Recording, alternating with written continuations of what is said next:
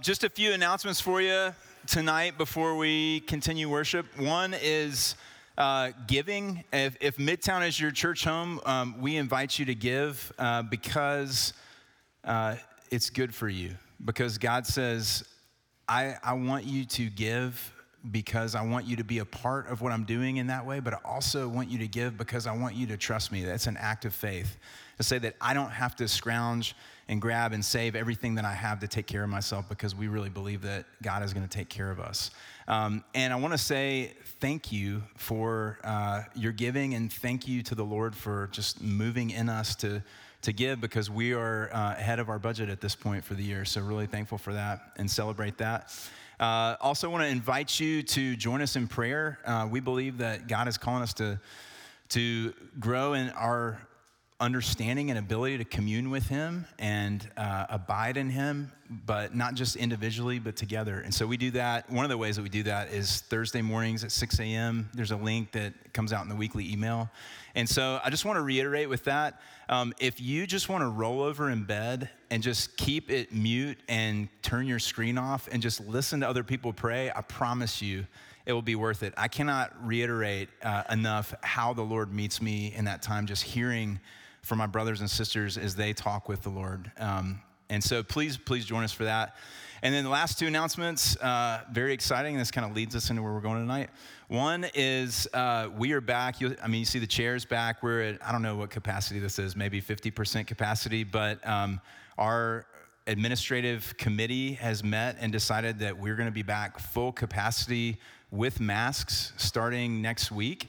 And so I just want to celebrate that, but I also want to just say something to the folks who are watching at home. I've had conversations with some of y'all. I know that there are specific reasons why some people are kind of hanging back at this point.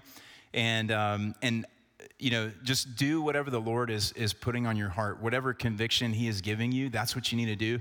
But I do want to say, I think for a lot of us, it's just easy like anything to we just make ruts. We're people of habit. And so it's been easy to be in this weird upside down world where so many things have been shaken for us, and we're just sort of still in that rut. And then it's like slowly everything else has been coming back. But then there's, part of us too that like, man, Sunday afternoon is kind of nice. And so, and I think a lot of us have sort of been subconsciously waiting for a reset button of like, okay, yeah, I'll reconsider coming back and worship corporately when there's like some sort of big event, like, the big sign drops and the confetti falls that like COVID's over and everything's back to normal. But like, I don't think that moment's gonna come, just me. So I just wanna say, let's make this the reset button. That next week, things are back to full capacity with masks. And so I would just invite those of y'all who are viewing on doing live stream or just kind of listening during the week to really take some time and be with the Lord this week and ask him, like, hey, why am I still doing this? And he might say, yeah, I want you still doing this for a very particular reason, but he might not. And so we need to be together. We were made to be together. And so come back. And then the last announcement having to do with that, looking forward, is we're calling it 808s in church space. A little shout out to Kanye. We just want to be praying. We want to find ways to be praying for this space that the Lord has for us somewhere west of here. We don't know where yet. But it's been tricky to kind of lead us in prayer and how do we think about this space that we need, because it is a need, but we also believe that we can go ahead and say thank you because the Lord will, whatever he calls us to, he'll supply. And so we believe that he already has a place for us picked out, and it's just in his beautiful timing of when he wants to reveal that. And so it's like we want to all be in on this together. He calls us to pray. We know that he works through our prayers. But this also isn't the number one thing that we need. It's not even on the top 10 list. All the things that we need to grow in Christ-likeness. We need to grow in maturity. We need to grow in love for God and a hunger for God. And so those are the big things. But this is a thing that he wants us to be engaged in together as a community, praying for space. And so at 8:08 a.m., 8:08 p.m., we just want y'all to stop and pray, and just kind of wherever we are, stop and pray together and ask the Lord a way that I've been praying for this. You can pray for it however you want. And if we end up at a place that has a hot tub, then I'll know that somebody else has been praying for this because I haven't been praying for that. But just pray. I've been praying, Lord, just put us where we will bear the most fruit. Put us where we will mature the most. And put us where you can bring and through us bring people who don't know you to come and be a part of this community. So whatever that looks like, I've got my ideas. This is a beautiful place. I'm so thankful to be here. And there's a really good chance that wherever we end up after this is not going to be as beautiful, and that's okay. But just be praying like, Lord, however you want to bear the most fruit, you just put us in the building, put us in the place where you're going to do that. And so that's what we're asking him for. And that's where we're going tonight. We're talking about, as we're kind of thinking about like another chapter turn in the very young life of Midtown West. We're going through this series on the letter to Philippians, Paul's letter to the Philippian church. And he's been talking about, the theme of our study is the joy in losing. And so, as our culture tells us, no, you need more for yourself. You need more of this, more of that. That's how you have joy.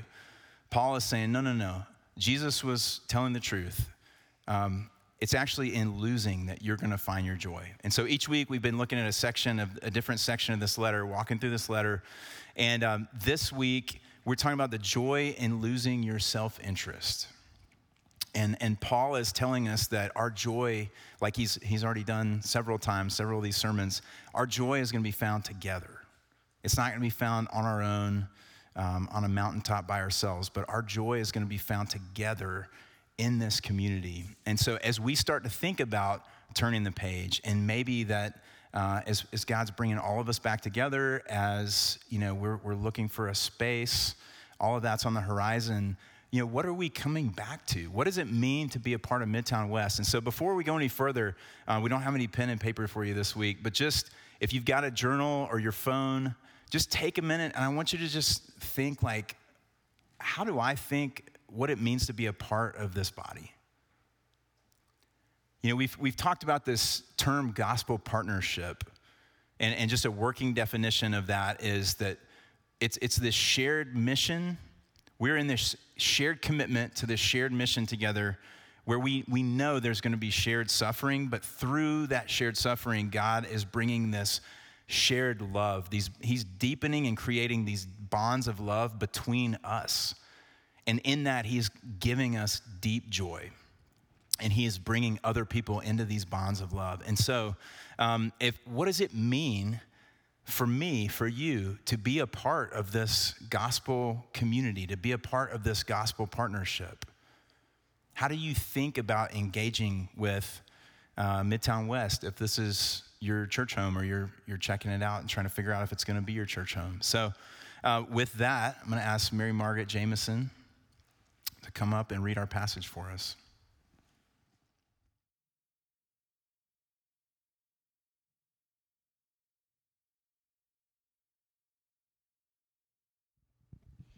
Our scripture this evening, is from Philippians 2, 1-4.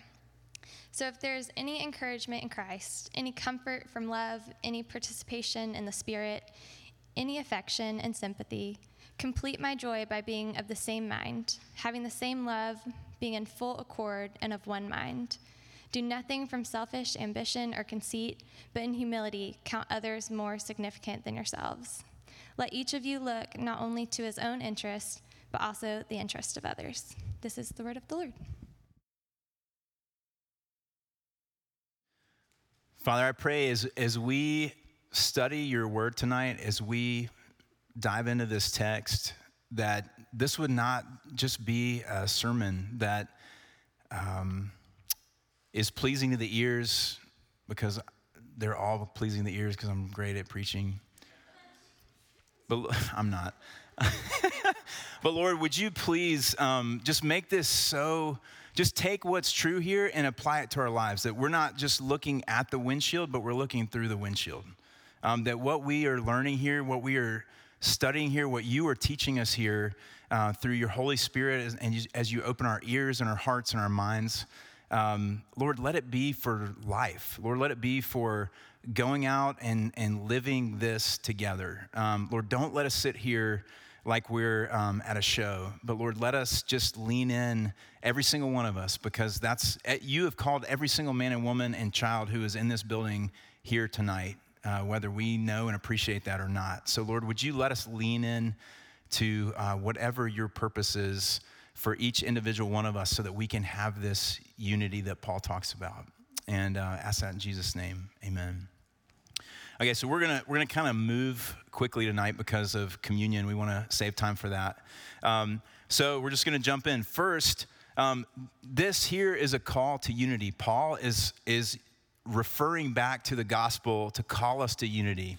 And he's saying, look, if there is any, these things that he lists, look, if there's any of this in Christ, if there's any love, if there's any encouragement, if there's any comfort, if there's any now fellowship and bond with the Holy Spirit, basically what he's saying is if the gospel is true, if you have experienced the love of Christ, if like in your coming and going and living your life at some point, if God has entered into your world, if he has ripped apart the fabric of your world and entered in a powerful way and introduced himself to you and called you to himself, and you have experienced his love, if you have experienced his grace, if you've experienced his forgiveness, if you've experienced the new life and the transformation that is in Christ, Paul is saying then that is going to drive you to unity, because here's who God is. And we're gonna look at some scripture here. First, we're going to talk to somebody else. Paul's telling us this, but we're going to listen to the Apostle John in his letter, 1 John chapter 4. He says this, beloved, like that's your most core identity now in Christ, beloved. You are loved. Let us love one another, for love is from God. And whoever loves has been born of God and knows God. Anyone who does not love does not know God, because God is love. In this, the love of God was made manifest among us, that God sent his only Son into the world so that we might live through him. And this is love, not that we have loved God, but that he loved us and sent his Son to be the substitution for our sins. We love because he first loved us. So John is saying, listen, if you know Jesus, then you are loving. You are loving God and you are loving people, because that is what happens. You have experienced love. We love because God first loved us. We don't know how to love. I don't know how to really love somebody. I know how to manipulate somebody and be nice to them and to try to get something that I want. But I don't know how to really just love somebody until I've experienced that love in Jesus, because he came and emptied himself for me when I was his enemy, when I didn't do anything to deserve that. And so that's how now I understand what love is. And he's saying, and you know what? The Spirit of Jesus lives in you. He is united in you. And so if he's all about loving, you're going to be all about loving, because now he's in you, propelling you out. Jesus, in the Gospels, when he is asked, what is the greatest commandment? Of all the things of the Old Testament, all the law, all the things that God says to his people, listen, I want you to do this. This is how you will find life. And they asked Jesus, what is the greatest commandment? Jesus, who is God with flesh on, answers that question so we can trust his answer. What is the greatest commandment from God? Jesus essentially says the most essential piece, the most essential core thing about knowing and following God and being in relationship with God is, most of y'all are familiar with this, the most important commandment is, hear God's people, the Lord our God, the Lord is one. And you shall love the Lord your God with all your heart, with all your soul, with all your mind, with all your strength. And the second is like that. You shall love your neighbor as yourself. There's no other commandment greater than these. And he doesn't say commandments. He says commandment, because they're connected. They're inseparable. A big piece of the way that we love God with everything that we have is we love people. And as we love people, we're loving God. And it's just this thing that works in tandem. And Jesus is saying, look, if you're saying you follow me, then that is going to be the most core thing about you. Not that it's perfected, but that it's happening and it's increasing and it's growing. And as you and I mature, it's not that maturity in Christianity is not knowing more theology. It's loving more like Jesus. There are a lot of people that know a lot of theology and who are very immature in Christ.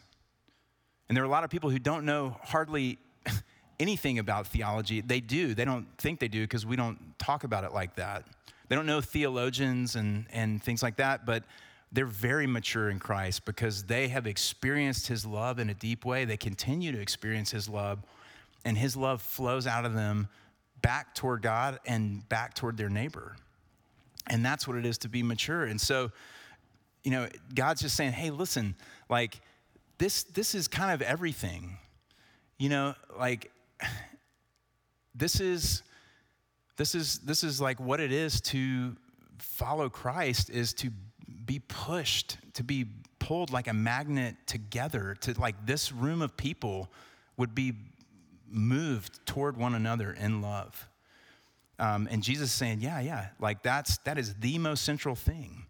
And how do we find unity around a point? Jesus says, it's what you're seeking, it's what you're longing for, it's what you're leaning into. And when his disciples asked Jesus, how do we pray? The first thing that he says in this prayer is, he says, pray like this: Our Father in heaven, hallowed be your name, your kingdom come, your will be done. Like, we just want whatever you want because you are full of love. And you are full of all these things that Paul talks about. You're full of comfort. God calls himself in Scripture the God of all comfort. You are full of gentleness. You are full of patience. You are full of kindness. All the fruit of the Spirit, that's God's character. He's full of all of these things. And so when we come together, it's not just like whatever we feel like. It's like, man, you are everything. You are love. You are, like you are wisdom. You are love. You are all the good things that I've ever experienced. And so what do I want? Just whatever you want. Like that's what we want. It's just your kingdom to come, because your kingdom is a kingdom of peace and healing and fullness. And your will is always healing and love and light and life. And so I don't know. I don't know, but you do. And you're going to lead us, and you live inside of us, and you move us together as a people. And so that's Paul's saying, look, in all of this, the passage right before this, he's talking about struggle and conflict and suffering. He's like, look, in the midst of all this, don't run off in other directions. Like keep being united in Christ. And if you're going to be united in Christ, if you're in Christ, he's going to unite you in this deep love, because that's who he is. Okay, so now we got to ask this question. If this is who God is and God dwells in us, like, why does Paul have to call us to unity? What is the problem? Okay, are you ready for this? The problem is me. The problem is you. Every single one of us is the problem. We still live in this body of flesh. We still have these sinful tendencies. And as God is moving in us and changing us, we're still dealing with our stuff. It doesn't just go away all at once. God can work very quickly, and he can take things away like that, and he does. And then other things kind of just hang around, and he has good purposes for that too. But the issue is me.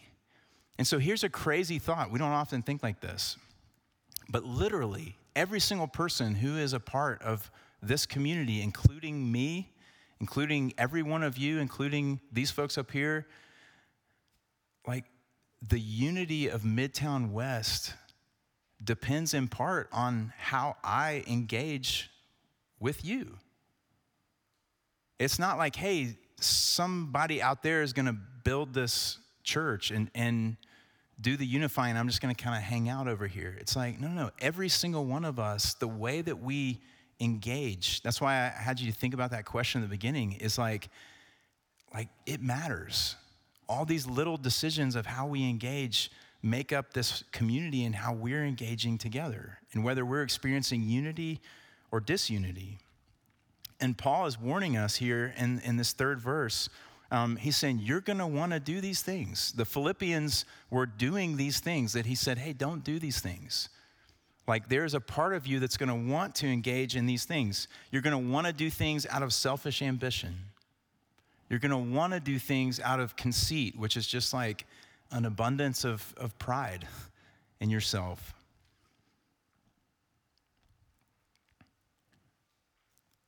And that selfish ambition is it's a strong desire to attain something without concern for anyone else and what's good for them. Okay, so let's stop and just ask the Lord to help us see, like, how can and how does this show up today in 2021 in Nashville and Midtown West? How is motivation of conceit and selfish ambition going to try to work its way in to disunify us and fracture and separate us? Well, I just thought about this week, and I just look back over my life and hear some of the ways that this has looked for me, the ways that I've engaged in these things as a part of a community like this. Thinking about selfish ambition, it's me setting the course of my life and wanting things that have nothing to do with the kingdom of God. And that those things are setting the course of how I spend my weeks and my days and my hours. And I'm not thinking about y'all at all in those things. That's just what I want to do. And now the trajectory of my life is set on, my ambitions at work or my ambitions in recreation. Like I decided today that I felt like doing this, and so I'm just going to do this. And so it's like, step one for us is showing up. I can't know you. We can't be unified if I'm just kind of like not in. Or if I just kind of come whenever it's convenient. Or if I'm just kind of like not leaning into community in all these different ways. And I don't say that in like a legalistic way, but just kind of fundamentally like there's not a community if there's not a coming together of people. And so, I know there have been a lot of times in my life where that's been true of me. Just spending my time, my talents, my treasure on myself without a second thought about how that impacts the local church body that I'm a part of. Having a consumer mentality, that selfish ambition of just like, hey, what's in it for me? As long as all this stuff kind of lines up and makes me feel really comfortable and I don't really see myself as a part of how it gets there, I'm just going to kind of show up and ride the wave. But that's not how the Lord intended this thing to work. And so if we're all doing that, like it's just going to be really fractured and broken. And then thinking about conceit, what does that look like? One, it looks like independence. It looks like, I can do it by myself. I don't ever want to ask for help. That's like the most threatening thing in the world. And so like in all the bodies that I've been a part of, like offering things and offering to help and offering money when people are in a hard place, that's never the problem. The problem is people taking it. The problem is people saying like, hey, actually, I'm going to raise my hand and say, I need help.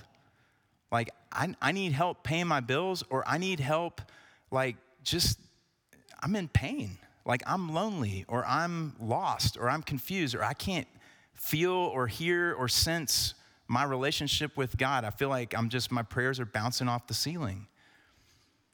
Like, and that's, pride that keeps us from being able to say that to one another. Being offended. Like we're all like just a bunch of big, goofy animals, like giraffes on ice skates, and we're gonna bump into each other, and we're gonna step on each other's toes. And if we get close enough, and if we're getting offended somehow, that actually probably means we're doing it right, because that means we're close enough to like be in each other's lives, and we're gonna say things and we're gonna do things without thinking about it, sometimes with thinking about it, that hurt each other's feelings. And if when that happens, I just take a step back and like, yeah, that's what I thought. Like, I just learned my lesson, okay? And it's like you just move from like community to community thinking like maybe there's a perfect one out there. There's not. And Jesus knew that when he called us into this tight community. He's not like, hey, y'all, like I called until you find that perfect place where no one ever hurts your feelings. Like, God knows who we are. He knows what we're made of. He knows that we're goofy and selfish and we're works in progress. And so if I take a step back and I just quit every time I get offended, we're not going to be able to go and experience the beauty of this unity that Jesus has for us. Being uncomfortable. I love my comfort. I think I should be comfortable all the time. And so, but I don't know. This is all my stuff. I don't know if y'all identify with this, if there's other things that I haven't said that you identify with, but just think about, I gotta really take these thoughts captive. Like the way I experience this, the way I engage with this really matters, and it's a playground for the enemy to try to keep us disunified. And so it's like taking these thoughts captive and bringing them to Jesus and saying, here's what I want to do. Here's what I feel like doing right now. Will you help me? And going to one another and saying, here's what I feel like doing right now. Will you help me? I did that this week. I was just feeling really lost and confused and just feeling like I was sitting under just fear and anxiety, and I couldn't put my finger on it for a day and a half. And so I called a good friend in this community, and I just said, hey, this is what I'm experiencing. I just need you to pray for me and just talk with me. I don't know what's happening. And guess what? The Lord used that. Surprise. That's what we were made for. That's what this community is made for. And fear is the other side of pride. And so if I'm afraid, if I'm insecure and I don't want to get too close because I don't think I'm enough, or you may not like me, that's another big unity killer too. And so just all this stuff, just maybe spend some time with the Lord this week and think Lord, what is this for me? What are these big unity killers for me? And would you do business with this? And would you lead me toward these men and women in this community? Okay, so that's the problem. What's the way out? And Paul says really clearly, the way out is humility. The way out is humility. It's this humility of mind. It's this being able to say with my life, I don't know everything.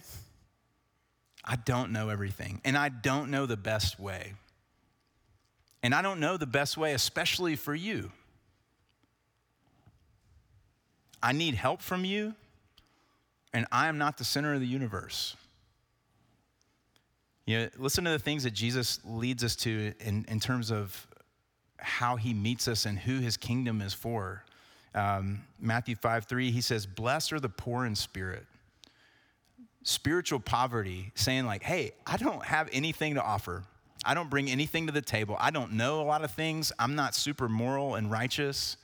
Spiritual poverty. Jesus is if you can raise your hand and say, I am spiritually poor, we can work with that. But if you think you're somebody and you're judging everybody else, that's hard. That's hard to work with. Similarly, he says in Matthew 18:3-4, he says, truly, I tell you, unless you repent and become like children, you will never enter the kingdom of heaven. Whoever humbles himself like this child is the greatest in the kingdom of heaven. And then Paul says, practically, what does this look like? It looks like thinking about other people. And I'm just going to confess to y'all, I don't know if this is harder for me than other people, but it's really hard for me to think about other people. The natural course of my life is to just think about myself. To think about, what does this mean for me? What do I need to do? What's going to happen to me? Me, all the time. And so I think part of what Paul's saying is we're asking, we can't make ourselves humble. Jesus has to do that. The power of the Holy Spirit at work in us has to do that. But I actually do believe that it's a discipline that God uses and helps us to actively stop and think about other people. To stop and pray for other people. To stop and think about how to love the people in my life.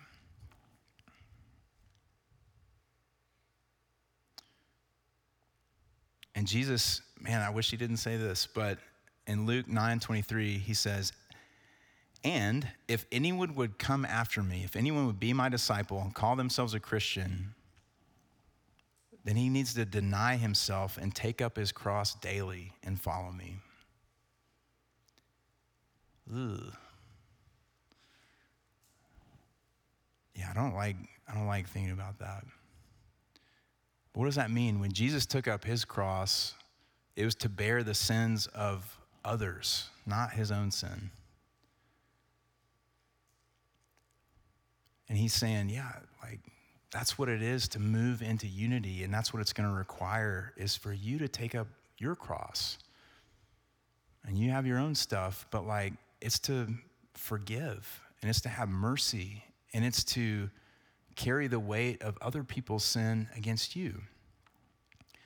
Okay, that's really heavy. So where does the power come from to live like this? Because all that can sound great for somebody else, but like I can't live like that.